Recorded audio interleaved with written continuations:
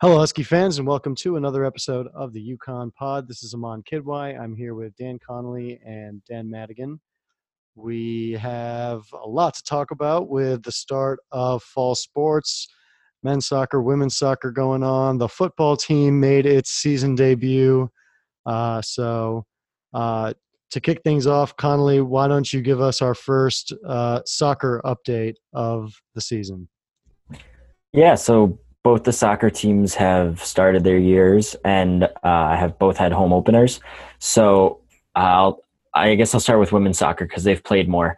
So they've already had 4 games on the season. They're 2-1-1, 2 wins, 1 loss, 1 draw. They look a lot better than they did last year.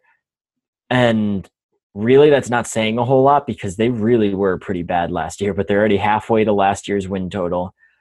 They haven't played any great competition, but I mean, Providence is usually a pretty solid Big East program.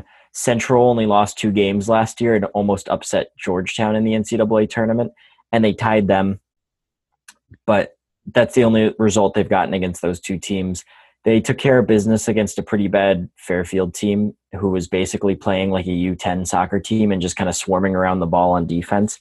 And then against Colgate, they had a pretty bad first half, and then out of the gate in the second half, turned it around and were able to get a win.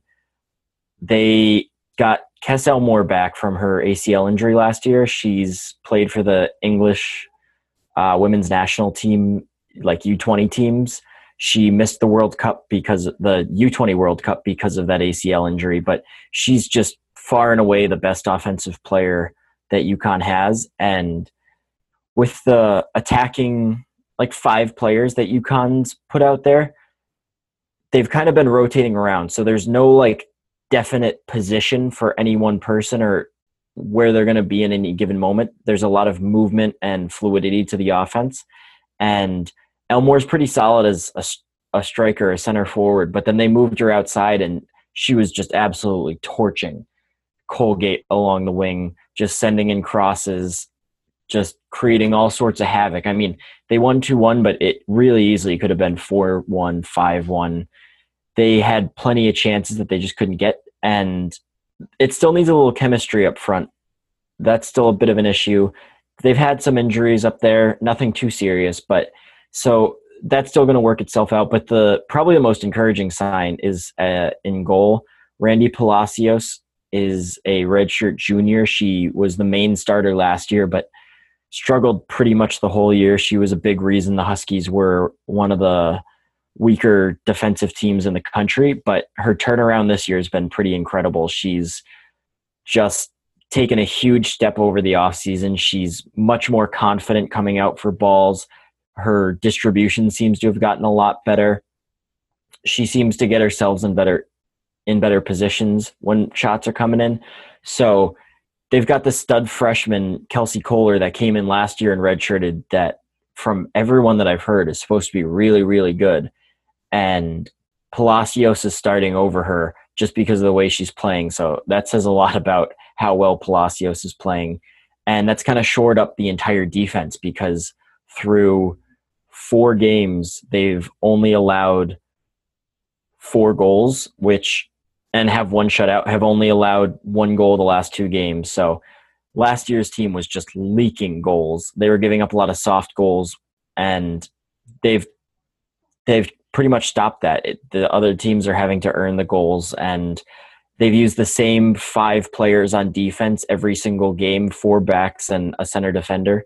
And aside from some injuries that have hit, that's been their crew, and that was a problem last year's. The defense was so bad that Rodriguez was having to just try and throw different ideas at defense and see if any of them worked, whereas this year they have something that they can go with, and it's working. So switching over to the men, they had their season opener on Friday against Rider. They also had an exhibition at UHart against BU. They look good. Last year's team was really good, but obviously the story of their entire season was going down or being tied most of the game, and then the last 10 minutes just pulling out some magic and winning the game. This year's team seems like it's going to be playing on the front foot a little more. They've got a transfer from Rutgers, Jordan Hall, who he was a first team All Big Ten player last year.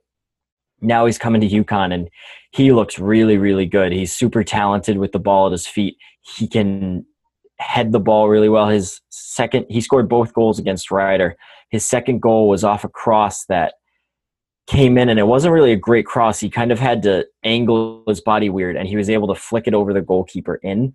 It was a really tough play to make in the air, so he's going to be really, really dangerous up top. Ibrahima Diop, who was the star of the NCAA tournament, went over Rhode Island, scoring a hat trick in, I think it was like 25 minutes to win that game. He looks much better this year. And then they've got another Senegal player. They've had two every year that I've been in college. Moussa Wade, he's kind of playing like a setter mid role. He doesn't look anything like a freshman. He's already a stud for them right there. Really solid with their distribution. Obviously, Reed likes to go up the wings to attack, but Wade's a really nice piece to have in the middle to kind of get it out wide or to catch the defense napping and try to put it over the top.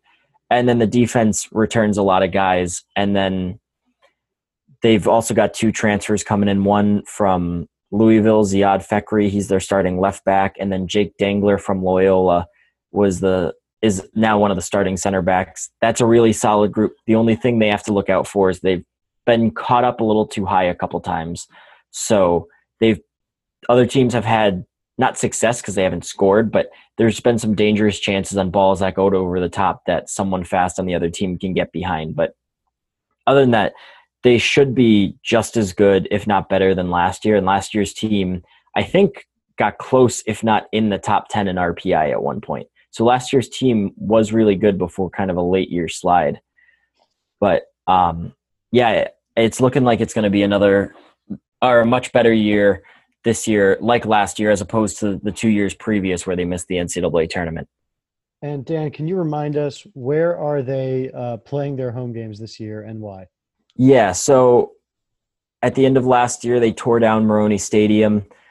Obviously, that entire area at UConn, if you know it, the athletics district, as they're going to be calling it, is undergoing just a complete turnaround. They're building a new baseball stadium, soccer stadium, performance center, softball stadium, practice field, and eventually the new hockey rink's going to be in that area too. So with the way the project is going, they're building all the stadiums at once, but the plan was made so that baseball is not going to have to move off campus, in theory, if all goes to plan, which you never know in Connecticut with construction. But so baseball is moving behind the ice rink, Friedis, like where the soccer practice field is now, if you know where that is.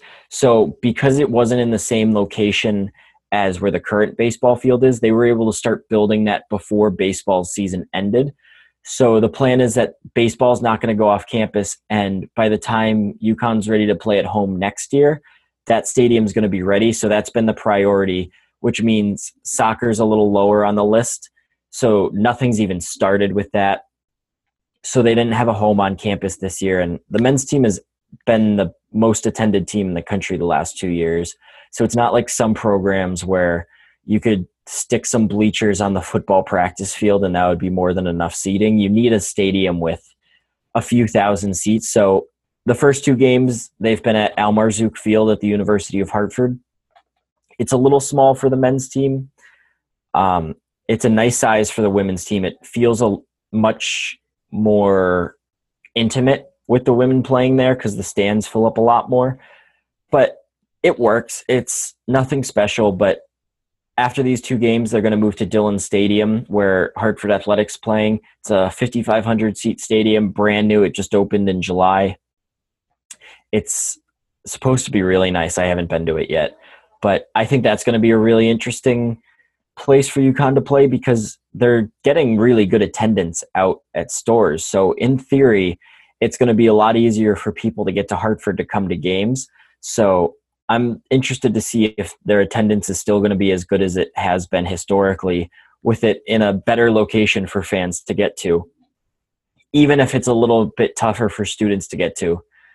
But another factor in that is neither team really has a great non-conference schedule. The men have some solid opponents. They play URI on Tuesday, but that's at Rhode Island. They play Georgetown, but that's at Georgetown. USF is always a solid team in the American. That's away. Syracuse is away. Their best game at home is probably against UCF. UCF has knocked them out of the conference tournament the last 2 years in heartbreaking fashion. So that's going to be one that the team probably has circled on the schedule. But it's not like past years where they had like a Maryland or a Notre Dame on the non-conference schedule, which is a little disappointing. But at the same time, it makes sense because they're not on campus. And then the women really don't have anything going for them. The non-conference schedule is pretty much just made up of local schools, BU, Harvard, Brown, UMass, Lowell. No big opponents coming in from elsewhere, like Rutgers or something. And then in the conference slate, the directional Floridas are always some of the better teams, and those are away. The best home game's probably against SMU. They always give them a tough fight. So that's October 13th. That's probably the biggest one, but obviously it's still early and we don't really know what the teams look like. But just as an early guess, SMU for the women and then UCF for the men are the big games. What's the date on that UCF game? UCF is on a Sunday, October 20th at 7 p.m. October 20th. Big day for the conflict rivalry. So sounds like women's soccer. I mean, year 2, new head coach. It's something where clearly there was a big rebuild that went on last year, given everything that went on. So kind of understandable everything that's going on with them that you just explained. And then men's soccer, reason for hope for an NCAA tournament bid, you feel? Yeah, I mean, I think the baseline should be an NCAA tournament bid. I think they should be hosting one, if not multiple games in the NCAA tournament. And I think they really should be competing for the conference title. I mean, even last year they underwhelmed with their performance, and they still hosted a game in the NCAA tournament. So it's UConn soccer. Historically, that should be just the bare minimum. All right. Well, that's your soccer update for this week. Let's take a quick ad break, and then we'll talk about the Huskies season opener and outlook for week 2. Hey, it's Kaylee Cuoco for Priceline. Ready to go to your happy place for a happy price? Well, why didn't you say so? Just download the Priceline app right now and save up to 60% on hotels. So whether it's Cousin Kevin's Kazoo concert in Kansas City, go Kevin, or Becky's Bachelorette Bash in Bermuda, you never have to miss a trip ever again. So download the Priceline app today. Your savings are waiting. Go to your happy place for a happy price. Go to your happy price, Priceline. Randy Edsall's UConn Huskies got their season started with Wagner on Thursday night. The Huskies were able to escape with victory, 24-21. It did have to kind of come down to those final minutes there, even though they were, in my opinion, dominating at the beginning. Madigan, you were there in the stands. What was kind of the sense of like fan sentiment during and after that game? Yeah, I think it's kind of just a tale of two seasons. I think just based on last year, it was kind of easy to see a path where they would blow that game or, have Wagner come down and tie it up. But this season, for the first 3-ish quarters, 2.5 quarters of this game, UConn was in control and kind of dominated the whole way through.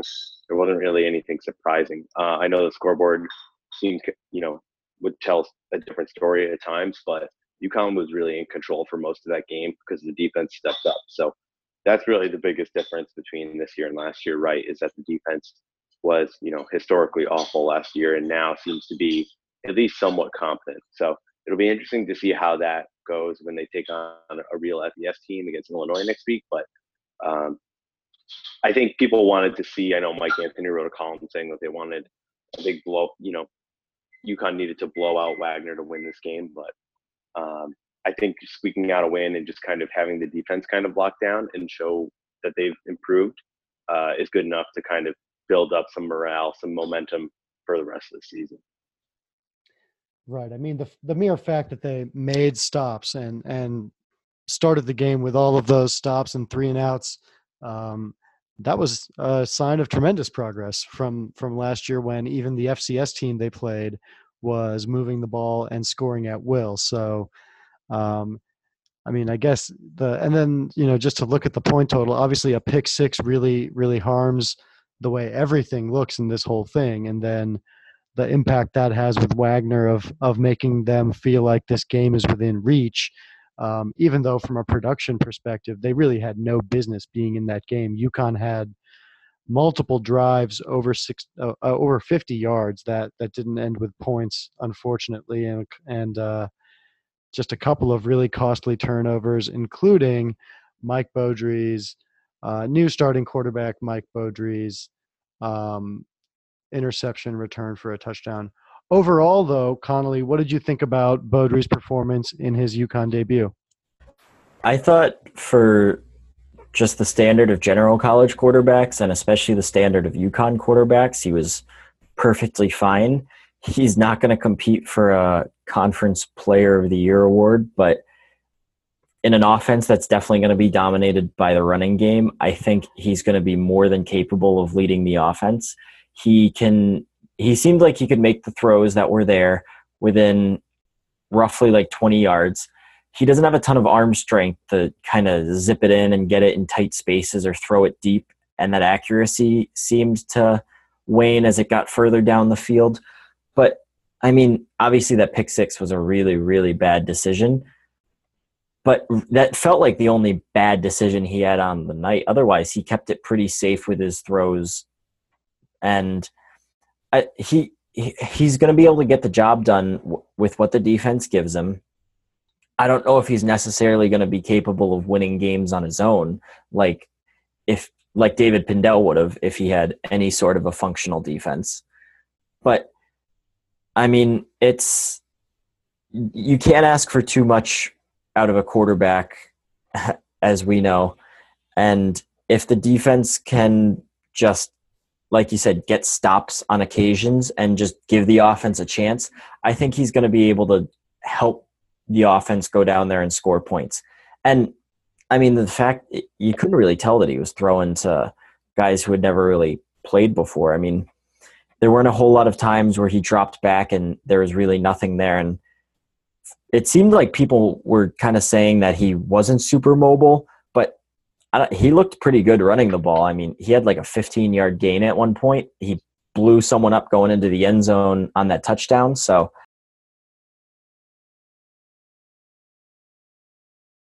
I'm okay with the first performance. I wasn't blown away, but at the same time, I'm not disheartened by it. So, like, I don't know, shrug.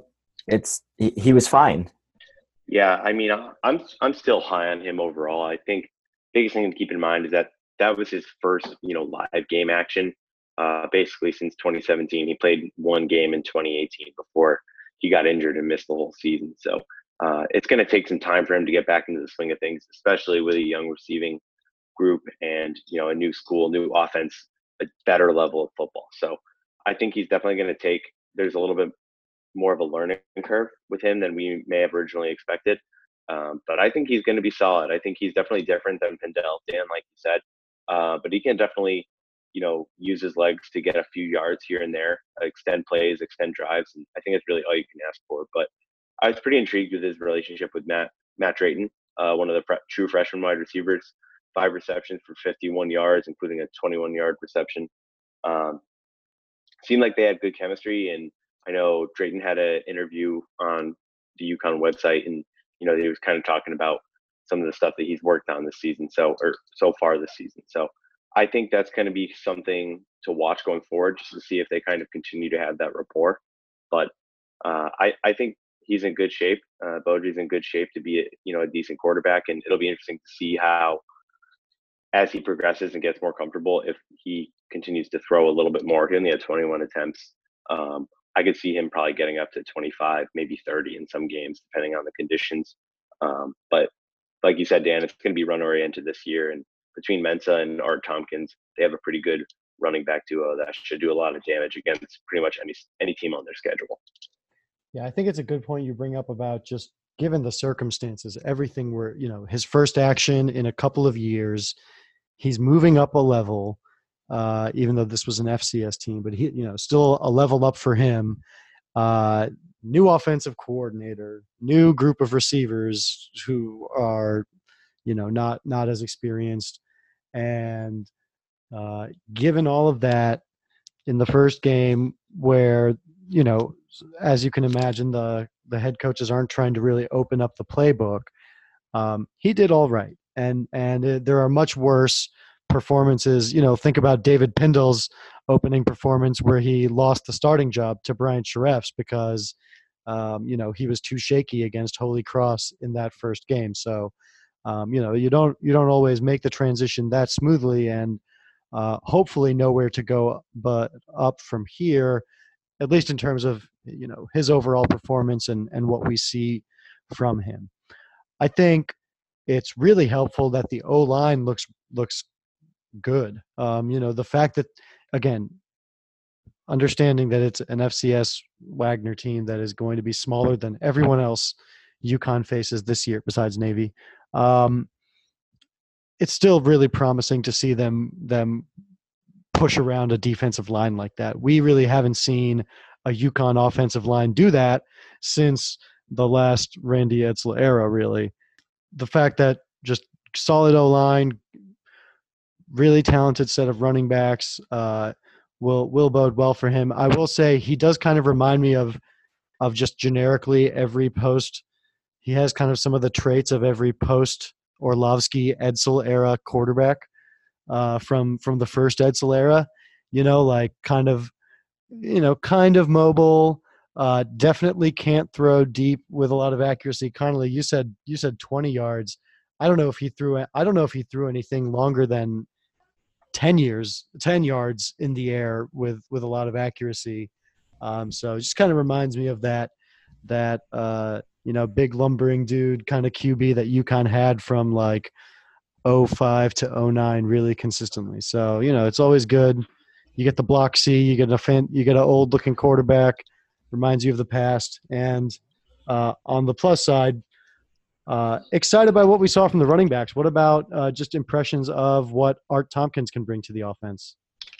Yeah, when he committed, I was excited about him because, I think I watched like 30 seconds of his highlight tape, and he's just breaking dudes' ankles with these jump cuts that are just like stop on a dime and explode in another direction. But then from camp, from what I was reading and seeing on Twitter, it didn't seem like he was really getting a lot of press and a lot of attention, which you'd think in practice someone with his abilities would be standing out. So I was, I guess, pleasantly surprised with his performance, but he's going to be just a monster this year, I think. The offensive line is great, but I think you could put him in a backfield with 5 receivers blocking, and he'd still manage to pick up 5 yards on any given run just with his shiftiness and his quickness. They threw one screen out to him, and he ran through like 3 different defenders that just looked like they were grabbing at thin air. So I think that's going to be something that they really need to do a lot, is those screens out to him. It was like 3rd and 15 situations where you don't really want to throw it and turn it over. Do a draw, just give it to him and see what he can do. I feel like we haven't – he seems like what we always hoped Arkell Newsome could be, but the coaches were never able to actually turn Arkell Newsome into. He feels like almost like justice for Arkell Newsome that we have him as just a completely finished product coming in as a grad transfer. Yeah, I really like him, Dan. I think I was a little surprised at how much they used him kind of in between the tackles too. He kind of split carries with Mensa at some points on that, but he was able to pick up some yards. He's definitely a small guy. Maybe a little worried about his durability, but he's got the speed and the quickness to kind of dodge some of those big hits. I really liked what he showed against Wagner, and I think he's going to be a big part of the offense. I really like his game, and I think he's a good fit, especially with, like you said, Beaudry not necessarily being a deep ball threat. Having somebody you can dump the ball off to on 3rd and 5, 3rd and 6, and have him make one guy miss and get a first down. That's a huge advantage for UConn that they didn't necessarily have last year. So looking ahead at the schedule, week 2 on Saturday, UConn is going to tip off against Illinois at 3:30 p.m. They will be 2-score underdogs, depending on it's about 17 and a half points, depending on who you get your information from. The Huskies will be hosting Illinois. The Fighting Illini are coming off of a 42-3 stomping of Akron of the MAC. So pretty great opening to the season for them heading into this trip to UConn. How do we feel about this potential matchup and UConn's potential ability to pull off the upset? I mean, in terms of a non-conference Power 5 opponent with the state UConn's in, I think I feel better than I would generally. Akron was 121 in SP Plus rankings before week 1. So they were also a pretty weak team. And after I saw that, I think I felt a little worse about UConn's chances. But then I saw today that Illinois hasn't won a road non-conference game since 2007. I mean, that's a really long time. And you have to think that there are some bad teams mixed in there. So I think with Lovie Smith being a head coach, that's going to be a well-coached football team.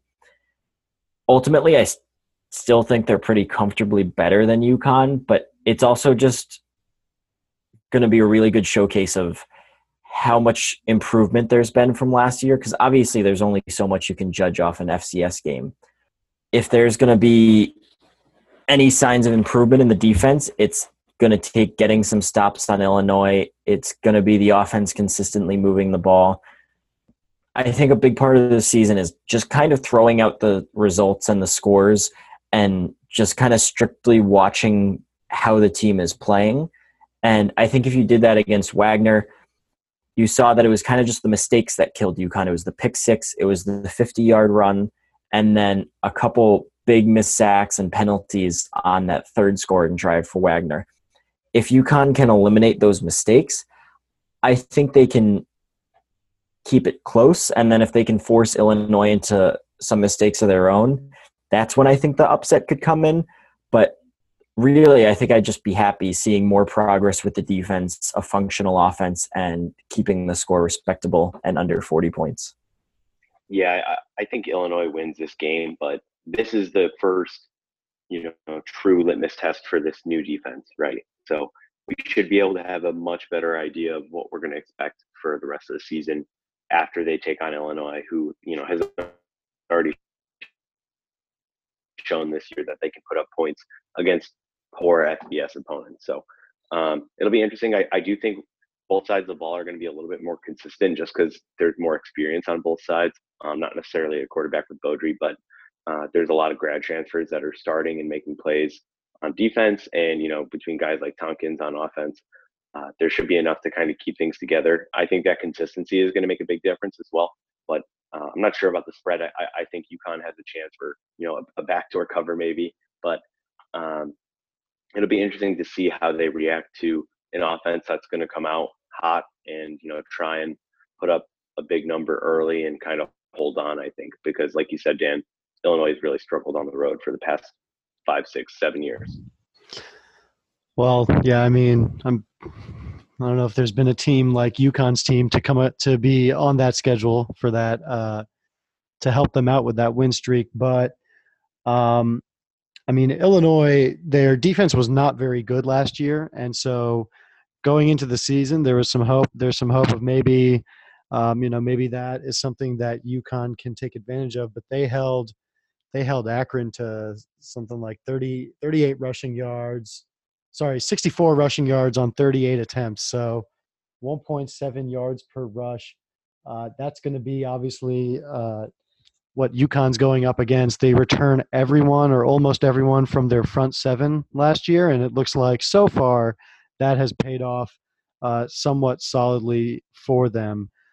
They do have a running back that is now out for the season, but as you mentioned, they still have a good group offensively to work with. Their quarterback Brandon Peters threw 3 touchdowns on just 23 attempts. Mike Epstein, I believe, was the running back who's now out. He was their leading rusher, but they had 2 other running backs they had a bunch of guys get carries actually in that opener. So I think it'd be incredible if UConn covered. And I think if we're just talking about where expectations are with this team, hopefully this is not what they did to Akron, right? Hopefully what they did to Akron, UConn is able to avoid. That's pretty much, again, what I would say is the goal given everything we experienced last year. I think that's kind of the thing that when you think about, there were UConn fans out there kind of criticizing this opening week performance, and certainly there is a lot to criticize. They were not very creative offensively.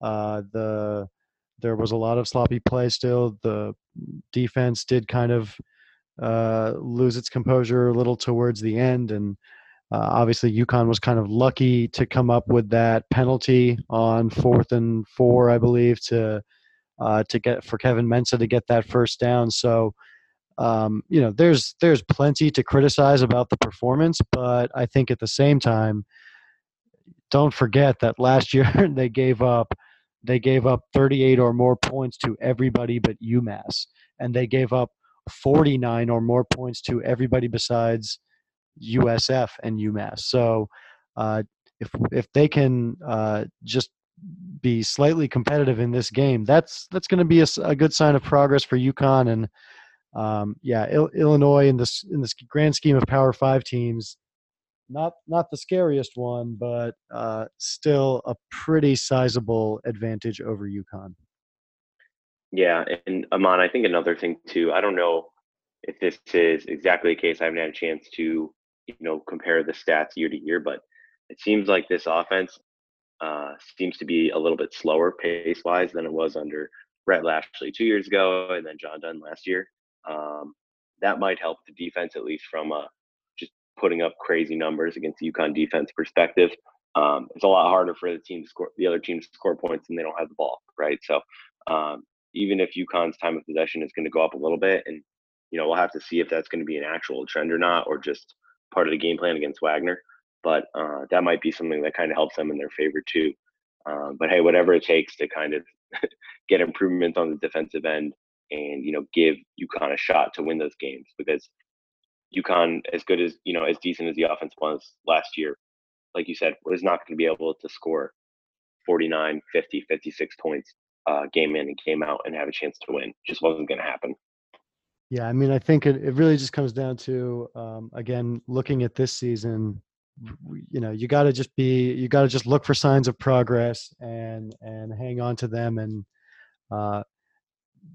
know that it's a young team that will be able to return all or most of these pieces for a 2020 that maybe we can have some higher expectations for. Moving on from the football team, or I guess staying a little bit adjacent to the football team, the NFL just made its final roster cuts after wrapping up week 4 of preseason. Week 1 action will start this Thursday, and there are 9 former UConn Huskies on NFL rosters. I mean, there's a lot of interesting stuff to highlight, and guys who are really going to be in key roles. But I'd have to imagine the biggest story would be kind of former Husky Tim Boyle, right? Yeah, I think Tim Boyle represents the post-Edsall UConn football era the best. I think he threw 1 touchdown to 16 interceptions at UConn, and I mean, he didn't look anything remotely close to even a competent college quarterback because UConn killed his confidence. They threw him in the fire as a true freshman in 2013 when he never should have been in there, and it didn't seem like he ever recovered. And then he goes to Western Kentucky, gets his foot in the door with the Packers, and now you're one Aaron Rodgers injury away from him being the third UConn player to ever throw a pass in the NFL. I mean, it's just an absolutely incredible story. I don't think any of us thought that he had any prayer at the NFL when he transferred out after 2016, was it? And the fact that that a team feels comfortable with him potentially having to start games if injuries occur is just absolutely incredible, and I don't think anyone could have predicted it. Yeah, I don't really have anything crazy to add to that, Dan. I think you hit the nail on the head, but, credit to him for, dealing with that adversity that he faced at UConn and I believe it was Eastern Kentucky, and finding his way to get into the pros and working with that team under Aaron Rodgers, that whole staff, to learn the system and have success during the preseason games. He legitimately outplayed DeShone Kizer this preseason. So he earned that job fair and square, and more credit to him. And he doesn't seem to be too fond of his time at UConn, understandably, but it's definitely great to have him representing UConn at the game's highest level.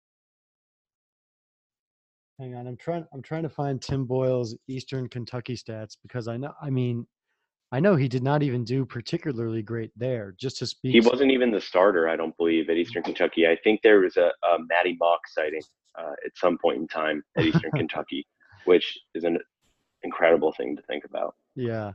No, so yeah, I think he was on he had a bit of a timeshare going on at some point, and then his numbers there in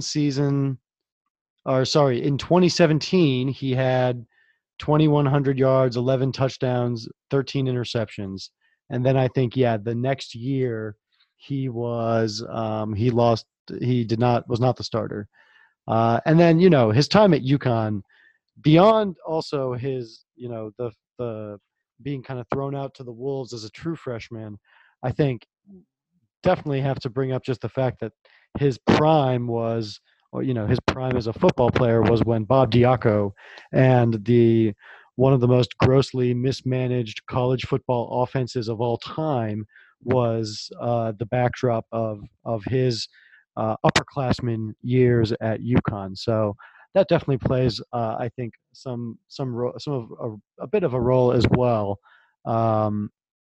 when thinking about just all of the how could someone like this end up being the backup quarterback for the Packers, was just mismanaged by the Diaco regime in 2014 and 2015. He transferred in 2016, and then 1 year at Eastern Kentucky. Like, legitimately, is there another player that you could look at that like played significant snaps either at UConn or elsewhere that would be like, he has less of a chance of doing anything at the next level than you would have thought of Tim Boyle, considering like how difficult of a position quarterback is in general? I mean, right? Yeah, no. I mean, it's incredibly impressive. Like Madigan said, just that he beat out DeShone Kizer, in an open contest for that job, and so obviously he did something. Worked really, really hard in that latter stage of his career to get to that point, because obviously DeShone Kizer, that was not the case in college. So obviously there are some differences between the NFL game and the college game, but still, there's really not even like a ton of precedent for this in the NFL. I'm not an expert on pro football rosters, but I feel like there's really aren't a lot of guys with this kind of resume, Tim Boyle's kind of resume, where, not even putting up big numbers at an FCS school to end up with a job, again, a backup, a primary backup job. So maybe like Matt Castle, who didn't start a game in college and still got drafted, but like that's the only one I can think of. Yeah, and that was USC. Yeah, exactly. Backup at USC is significantly different than being a mediocre quarterback at Eastern Kentucky. Right. Yeah, but it kind of makes sense, Amon. Like, if you think, I mean, it's a lot of the same things that made him a big target for UConn and BC. in years ago when he was being recruited, right? Like prototypical size, big arm, all that stuff. Great hands. I know that's something that you always like to mention about Tim Boyle. Great But catcher. right. So I mean, just one of those things where it does make sense where someone like him, like the physical tools are there, or people have always thought that the tools are there, and it's just a matter of him having some stability and a competent offensive coach to kind of put it together. So it seems like he's gotten that in Green Bay, and more power to him. Absolutely. So just to run through them, other guys, pretty notable, people to make rosters: Jeremy Davis, wide receiver on the LA Chargers; Foley Fatukasi, making it for the Jets. He will be teammates with former Husky Ryan Griffin, who was formerly on the Houston Texans. Nothing else to say about that. Byron Jones on the Cowboys, former first-round pick, going into a contract year for the Cowboys. Obi Melifonwu, I know you guys want to talk about Obi Melifonwu making the Patriots, right? That's great. That's amazing. That's really amazing because, I've never hid my Patriots fandom, but they've got just an unbelievable secondary this year. They've got, their cornerback group, like anyone in that group could be the number 2 corner or even the number 1 corner on pretty much 31 other NFL teams. They've got 3 really, really good safeties that are all critical pieces. They signed a really solid safety in free agency. Just as a Patriots fan, I was looking at the roster before roster cuts, going through, like, just kind of projecting out a 53 in my head. And I couldn't figure out a way to keep Obi on the team, and they did. So I think it's just really incredible that he made the team. Yeah, he didn't necessarily produce out in Oakland, but I think it's one of those things where the physical tools are there. He's a smart player. It kind of seems like a no-brainer for the Patriots to kind of take a flyer on him, and things can change really quickly in the NFL, especially even with the defense where a lot of people are really high on, like the Patriots. Between injuries or anything else, things can change on a dime. So I think it's just a good insurance policy for that team, and hopefully he can get healthy, like you said, Dan, and try to make an impact for the second half of the season. That's the case. Yeah, I'm excited. It's as a non-Patriots fan, go Bills. There are, you just got to be excited for Obi to be able to be on such a good team. He played in the Super Bowl last year. Like, that's, obviously really great for UConn and the brand as well. So also good for the brand, Anthony Sherman, an all-pro fullback on the Kansas City Chiefs. Blitty Ray Wilson on Atlanta, going into his 7th season in the NFL. And then Shamar Stephen, who has returned to the Minnesota Vikings, where he started his career and who he was drafted by, coming out of UConn. So those are the UConn guys in the NFL. Pretty solid group. And then some guys who were cut as well. Just running through some names. So Andrew Adams, Jamar Summers, Nick Williams, Ryan Crozier. Could see those guys ending up in the CFL or maybe even the XFL, which is going to be launching like next February. So something to keep an eye on. Yeah, and just one other thing I'd want to add is that since Griffin's a tight end on the Jets, he's going to be coached by John Dunn, the former UConn offensive coordinator. So I thought that was an interesting little nugget there. Fun. Yeah, John Dunn. We hardly knew you, but supposedly future UConn head coach John Dunn. You've been reading the Boneyard a little bit, Connolly? That was in a current article. Oh, man. Oh, you mean from the coach in waiting? Yes, time period. Right. Okay. Sorry. I thought you meant it's still part of the plan, and now he's on the Jets gaining pro experience to come back. Okay, gotcha. Yeah. No, I think that, he definitely was former future UConn head coach before deciding on that. Understandably so. Elsewhere, just in the world of Husky sports, we have some good news on the MLB roster wire. Madigan, do you want to give us the good news? Yeah, so it seems like Anthony Kay, who was a stud for UConn, one of the long line of left-handed aces for that program, got traded to the Blue Jays from the Mets as part of the Marcus Stroman train around the deadline. He's going to make his major league debut this week. Should be called up to the Blue Jays as part of the September call-ups as rosters expand to 40 people. So based on his schedule, he pitched on Sunday. Did not do well. Probably one of his only bad starts since joining the Blue Jays at AAA in Buffalo. He gave up 9 runs in just under 3 innings, but he should make his major league debut either Thursday or Friday. There was another pitcher that got called up as well. My guess is that Kay will throw on Friday. As of right now, it hasn't been confirmed by the Blue Jays, but I think that's just because there needs to be some roster moves to get Kay and the other person who's being called up, TJ Zoik, on the 40-man roster. So pretty cool. Always exciting to see another Husky player in the bigs. Kay is going to take on the Rays in his debut, but it should be fun to see him alongside guys like Nick Ahmed, who's having a great year, George Springer, who has a good chance of breaking the record for career home runs by a UConn alum this season if he continues to keep things up, and Matt Barnes, so as well as Scott Oberg. So pretty exciting to have another pitcher join that rank, and it's just good to see. Good for recruiting for Jim Penders, especially with the new stadium coming up. So very exciting all around.